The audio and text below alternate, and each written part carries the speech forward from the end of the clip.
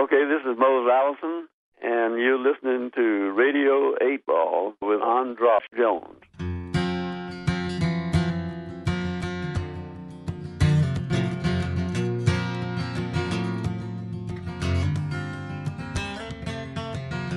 Radio 8 Ball, give us a shake. We're in the studio tempting fate. Wherever you are, putting questions to the songs which we will randomly select here with the help of our friend Synchronicity. Now it's time for Radio 8 Ball, give us a shake. Radio 8 Ball, give us a shake. It's the Radio 8 Ball Show. And welcome back to Radio 8 Ball, the show where we answer questions by picking songs at random and interpreting those randomly chosen songs as the answers to the questions, like picking musical tarot cards. I'm your host, Andras Jones, here in the basement studio in Olympia, Washington, just next to a graveyard on December 12th with David Rovics. Hey, David. Hello. And David's playing the Oracle fodder that are answering the questions that are asked by our guests. And now we're joined on the line by a former Radio 8 Ball guest, a guy who's done one of our live shows and done one of our radio shows, and one of the great songwriters I know, Jim Page. Welcome to Radio 8 Ball. Hey, thanks, Andras. Good to be here.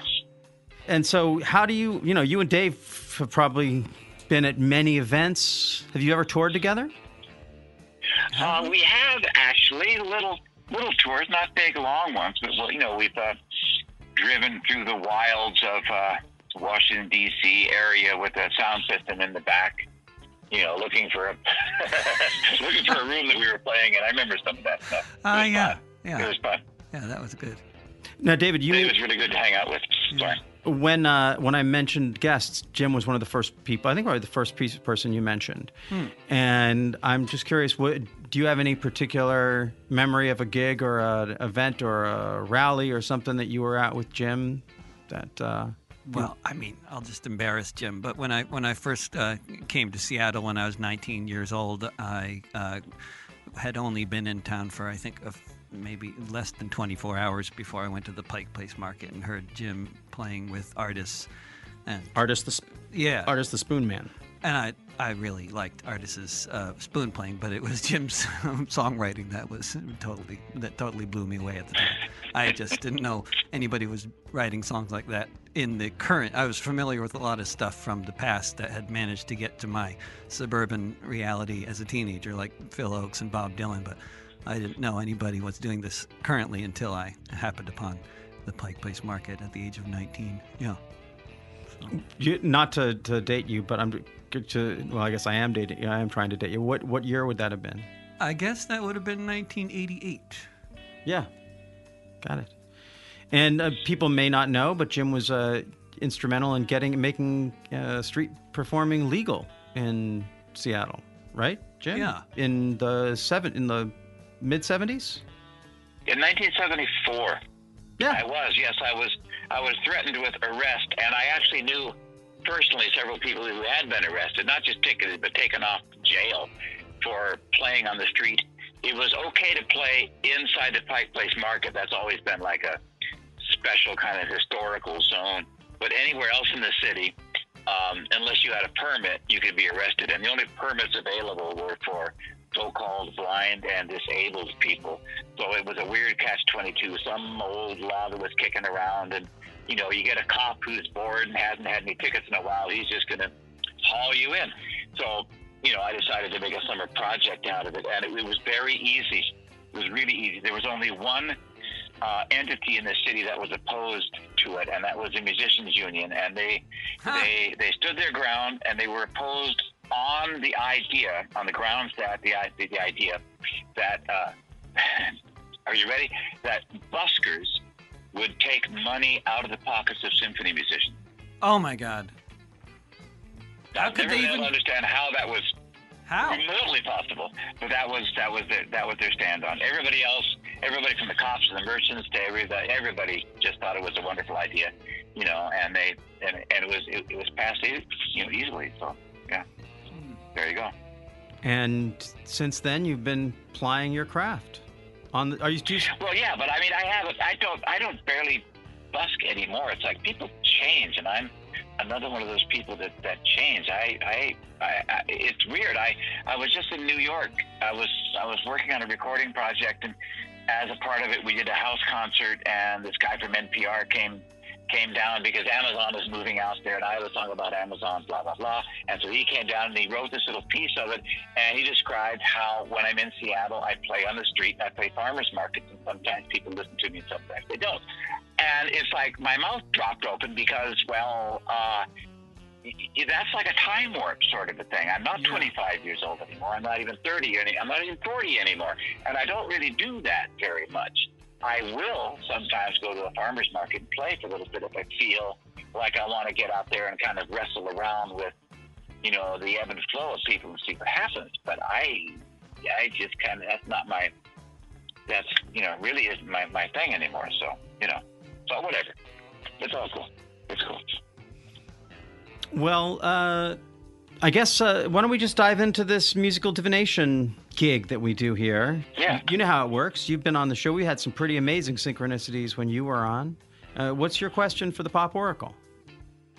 Well, I don't know if this is the question of the Pop Oracle or not. You tell me. I've known David for a long time, and I remember you, David, when you didn't think you had anything to say. You didn't think you could write a song. You really didn't. And I don't know what happened, but you just started, and your philosophy seemed to be that if you just started doing, you could figure it out, which I thought was brilliant. I thought that was really, really brilliant, and that's the right thing to do, and you did. And it was like turning on a faucet, and the songs came in one after another after another. Not all political, but the vast majority that I've heard anyway were very cutting edge, up to the moment political. My question would be, if the changes that you write about, because I write political songs as well, not as many as you do, but I do. And when I write a song to critique my culture, it holds within it a vision of what I would like to see that culture become. Otherwise, why would I bother to critique? So if the changes that you envisioned came about, how would that affect your songwriting? That's my question. If the changes that, and let's just universalize it. If the changes that, because I want this to be something that someone who's listening a year or two or whatever from now, listen to this. But a lot of us are activist songwriters, even if we're not even aware that we're activist songwriters. There's something, I think that you're speaking to something that is just there in the artistic spirit. So if the changes that we want to see happen, how would that change the kind of artist we are? Or is that right? Great. Well, that's fair enough. Right. So now to engage the Pop Oracle, on your behalf, I'm going to spin the Wheel of Eight. Na, na, na, na, na. Wheel of Eight.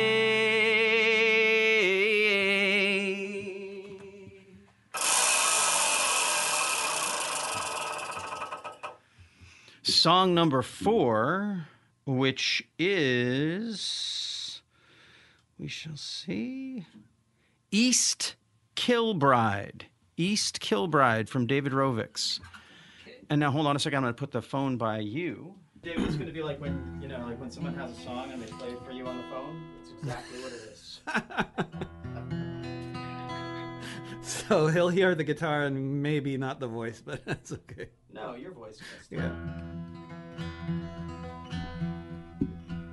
Jet fighters bombed the palace. We all watched it on TV. The 11th of September, 1973.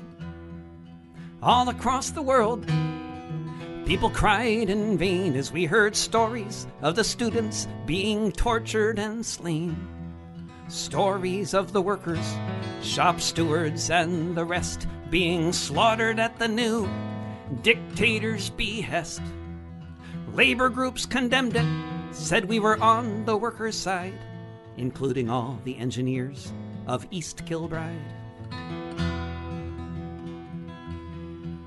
People organized a boycott of General Pinochet, who had overthrown Allende with a Hawker Hunter jet. Then a few months later, March of 74, Bob Fulton came to work at the Rolls-Royce factory floor. He looked at the orders that had come in that day and found crates with jet engines from Chile. Jet engines from the Air Force across the ocean wide, sent to be repaired in East Kilbride. It didn't take a minute for Fulton and his mates to come to the decision they would not touch these crates. Soon 4,000 Rolls-Royce workers voted they agreed to stand with the Chileans in their hour of need. Management decried them, the Tories screamed and cussed, but the Hawker Hunter engines were left to sit and rust. Nowhere else on earth were workers qualified to repair the engines sitting there in East Kilbride. It's often hard to know if you've changed anything a whit, but decades later a Chilean general would admit, for a time in Santiago there were no fighters in the sky, because the whole Chilean Air Force had not one jet that could fly. They may not have changed the world, this group of Union engineers, but these crates of metal sat corroding for 4 years. So here's to British Labour, how for 4 years it tried to do what could be done from East Kilbride. Jet fighters bombed the palace, we all watched it on TV, the 11th of September, 1973.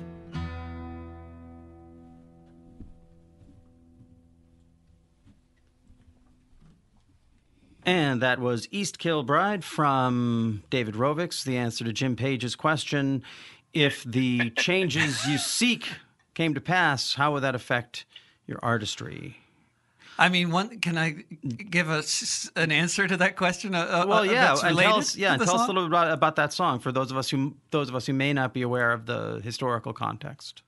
I mean, the song. The song is about the CIA-backed coup that overthrew the government of Salvador Allende in Chile in 1973.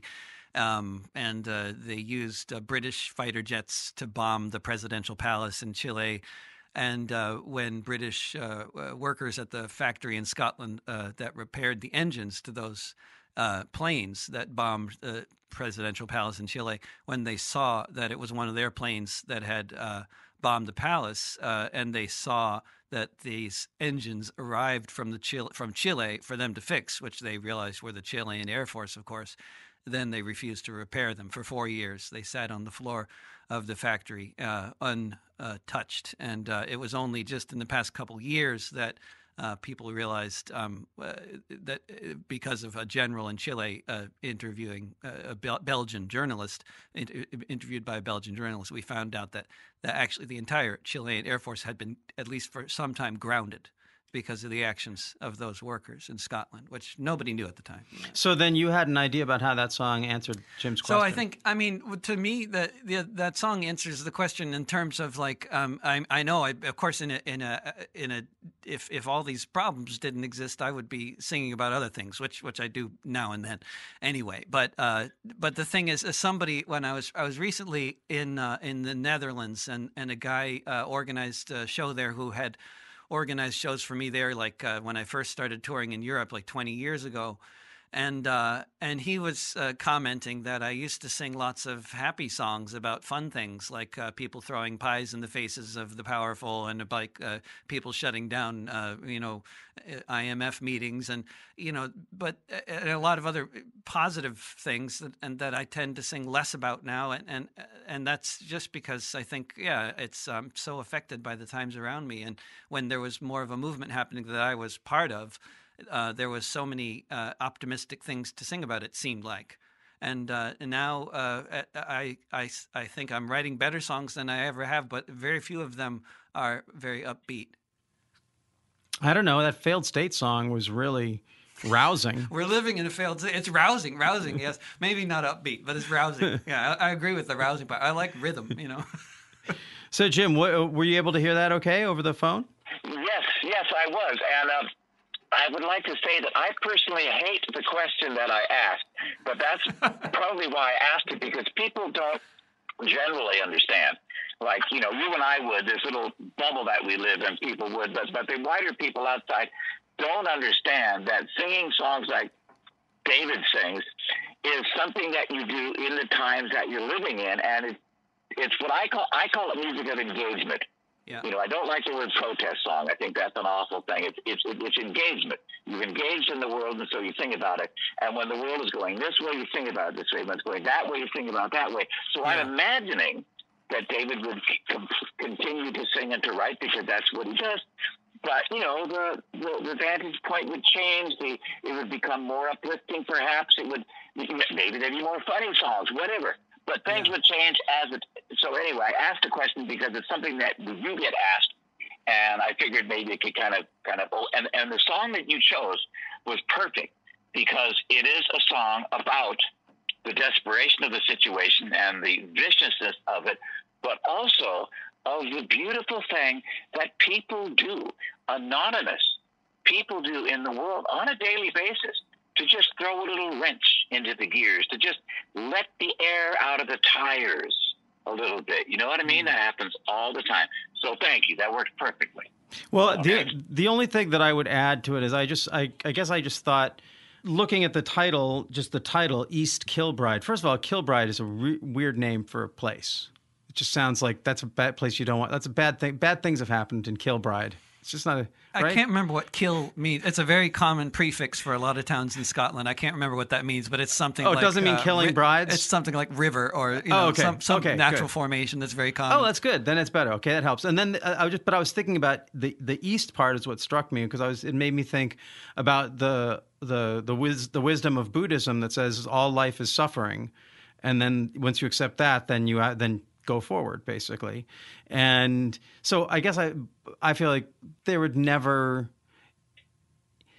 once all the injustices in the world were over, you'd still have to deal with dumb people, and like you're not going to banish all lack of intelligence or dumb things that people say that then you go home and write a song about, you know, Joe the grocer always puts his thumb on the scale, right? I mean, I like what I used to say, you know, when I was part of a social movement that I could identify as such, was that I'm a cheerleader for the movement.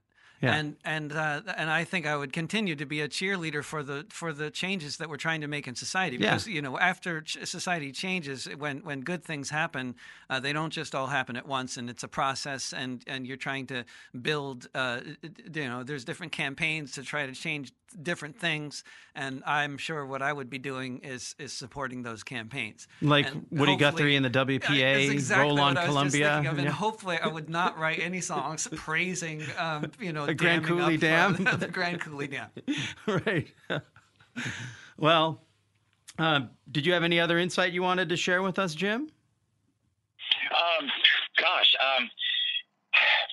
Well, I don't know if I've heard people criticize Woody Guthrie for writing songs about the Grand Coulee Dam before, and I think that's a mistake, because I think if you look at it in its historical context, where it was coming from, what he was speaking about, the number of people that had migrated, working people, Okies, looking for work with families, kids, so on and so on, it was seen as a constructive thing to do. Looking back, you can say things about it, but, you know, you have to be kind of careful of these things, you know.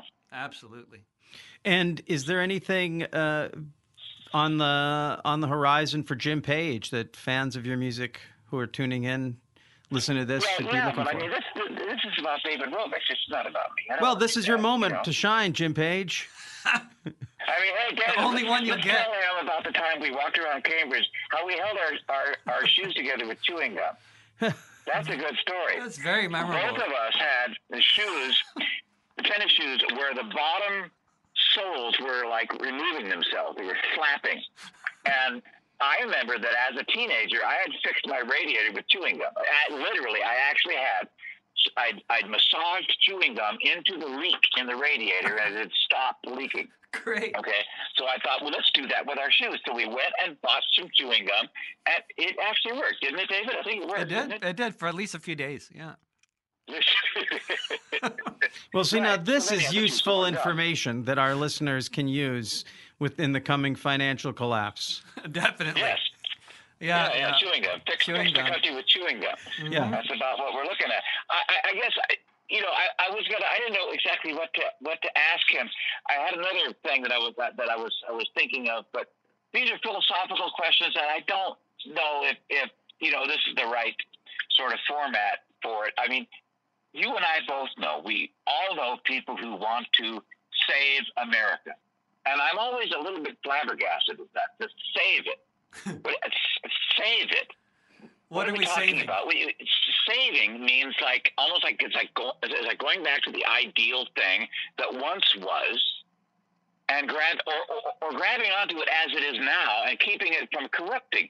And if you're honest with yourself, and you're historically honest, and you're historically, if you open your eyes and don't be afraid of things, you have to admit that it shouldn't be saved, because in order to save it, you have to maintain all the stuff, all the mechanisms that lead to Trump.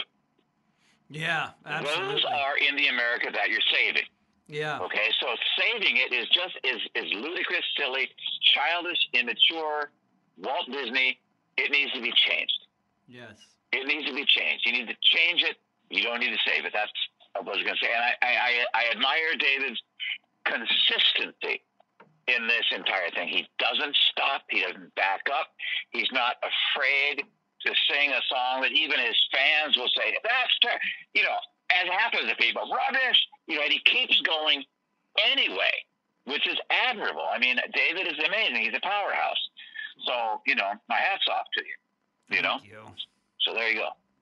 Thank you. Well- I had to take my hat off after having said that. Yeah, I already took just took mine my hat off. off. Well, Jim, I know you want to make it about David, so I'll just say, people who are listening, please, if you're not familiar with Jim Page's music, check it out. He's got decades of songs, and almost pretty much everything that he's saying about David could be said about him. So anyway, thank you. Even the chewing gum. Thanks for listening to Radio 8 Ball. We hope today's musical divination brings and brought the sync to you wherever you are. For more info about our show, visit radio8ball.com, where you'll find the Radio 8 blog, our Patreon campaign, and where you can download our Radio 8 Ball app that allows you to engage the Pop Oracle directly in the form of every song ever performed in the history of Radio 8 Ball. If you enjoy the show, please subscribe to us wherever you get your podcasts. And if you give us good reviews and ratings, that really helps get the word out. Until next time, I'm your host, Andros Jones, wishing you lots of spine-tingling synchronicities, connections with the natural world, and all the inspiration you can handle. It's the Radio 8 Ball Show. Oh, my God. All of a sudden, I'm beginning to believe in divination. Andros, you've got me. I'm going to show this paper to him so that he knows that I am not making this up what number 3 actually is. Oh, that's great.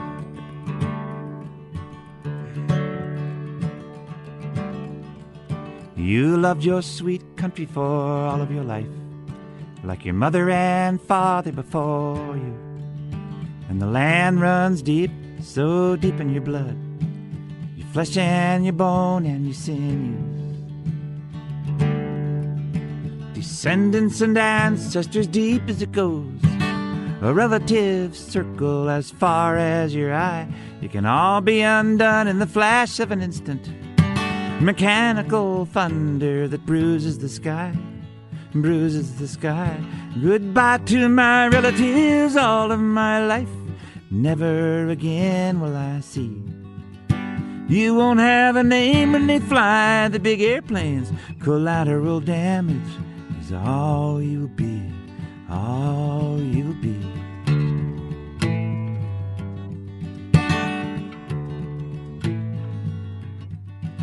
From a faraway place where the language is strange, they come with their angry machines.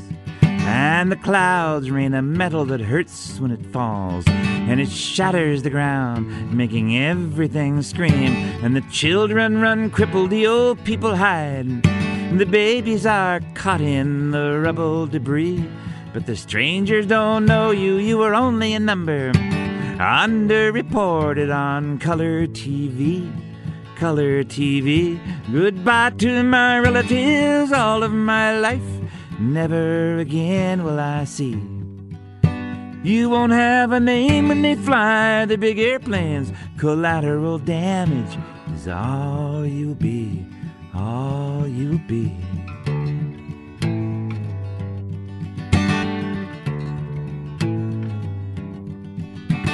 A mother is more than a number to a baby who now has to grow up on its own. And a grandfather blinded and crippled at his age is more than just a statistical drone.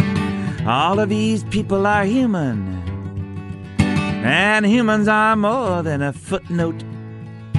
This cynical language of killing is killing us, cut like a bone in humanity's throat. Humanity's throat.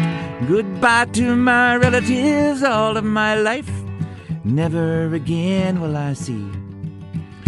You won't have a name when they fly the big airplanes. Collateral damage is all you'll be, all you'll be.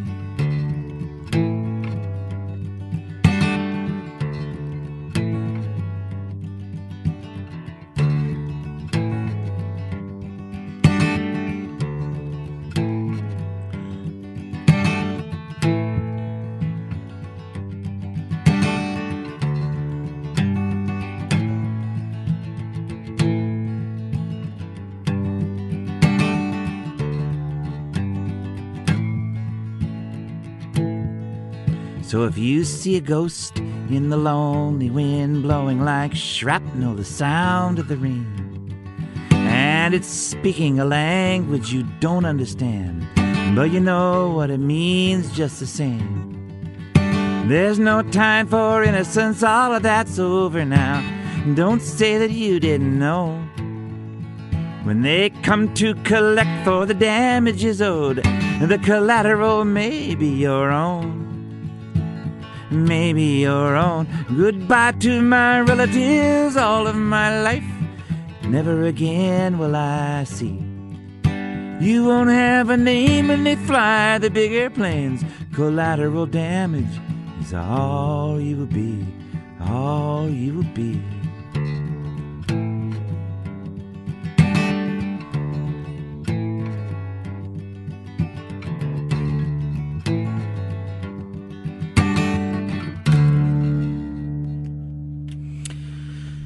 And that was Jim Page with Collateral Damage. Song number 3. It's a good show.